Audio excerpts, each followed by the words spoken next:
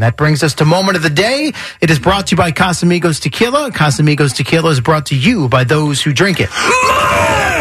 Two-parter, shorter, as we had a special in-studio guest this morning to surprise Gio with a giant swag box. By the way, I do have a friend that wants to come and say hello to you. Oh, man, is it Brandon Jacobs? Yeah, Brandon Jacobs is coming. Hey, Brandon, what's happening? Are you here to kick my ass? Oh, no.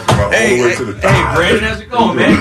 Great to see you. Brandon, good to see you, man. Oh, God. This is not good. Congratulations on all your success and your team and everything, Brandon. I really believed it's on. I really believed in the Giants the whole time. I don't know what you've heard, but really, I've got the ultimate respect for that organization. Always have. Right into ass-kisser mode, and who could blame you? The dude's jacked. You don't want to run into that problem. And then when he got to his game analysis for Saturday night, Giants-Eagles, of course, thought it started pretty fair and objective, but just couldn't quite help himself at the end here. The Philadelphia Eagles hadn't been playing the best over the last, now granted they didn't have Jalen Hurts over the last, 4 weeks or so, but I think I really do think that they're all up, nice and waxed up and shaved up to get whooped. Waxed and shaved up. I like it. Waxed up for a whooping. Let's put that on a T-shirt for Saturday night. Let's go.